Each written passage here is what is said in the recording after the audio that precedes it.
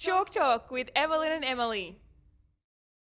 I was watching a Facebook video the other day and I actually wasn't really sure where it was going, and I'm proud of myself for getting to the end, I have to say.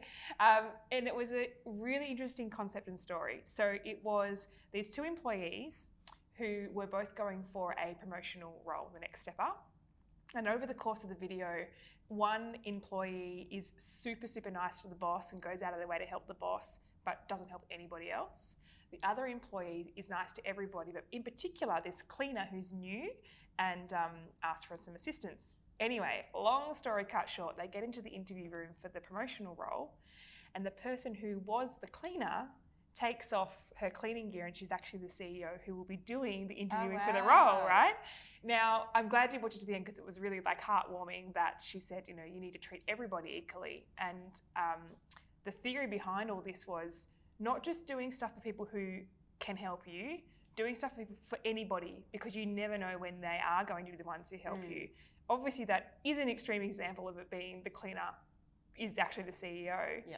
But gosh, it made me think that a lot of people don't think that way. Yeah, and I relate this back to quite often what I think about in a networking sense, where people have this idea that they can only help or they can only do business with a particular person in the room, whereas it might be, you know, the person that you least expect to refer you business or to become that, you know, incredible business relationship and connection that you wouldn't have expected. It's almost like that stereotyping thing, right? Yeah.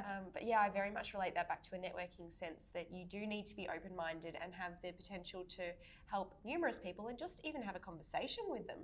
Yeah, definitely. And even outside of a business context, maybe in people's personal lives, for our listeners, is that you don't always need to gain something from doing something. No, that's right. The gain should be that you have helped somebody else. That outcome in itself should be enough for you to want to help. Correct. But I do think we get hung up on, what are you going to do for me? Yeah, That's we do. such a bad mindset to be in. We do. Even little things like complimenting people. I know we've spoken about this before, but when someone compliments you, how incredible do you feel on the inside, right? Yeah. So if you can give someone else back that feeling it doesn't take us very much to be able to do that.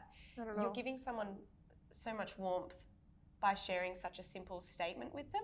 Yes. And you're right, it doesn't have to be that you're getting anything back from it, but you kind of are actually, because you're getting back the feeling of, oh, I made that person's day. Exactly, that in itself. I don't know about you, but when I was younger, and I think maybe this is why we do this when we're older, is I'd always bargain with my brothers. Like, if you do this, I'll do that. You know, with chores or something. So I think when we're younger, we're actually programmed that way we compromise or we negotiate things. If you do this, I'll do that. Did you ever do that with your sister at all? Yeah, I did. But I think that comes back from, it's not something that we just do with our siblings. We had to have learnt that from somewhere, and it was probably a parenting type thing. Yes. If you do this, I'll reward you by doing that. So and true. it's something that parents probably do to get their child to, you know, have a bath. If you have a bath, then you'll get to have story time, whatever it might be. But we have this payoff theory. Yeah. So yeah, that's super interesting. So maybe the takeaway from this Chalk Talk is pay it forward, not just to pay it off for each other.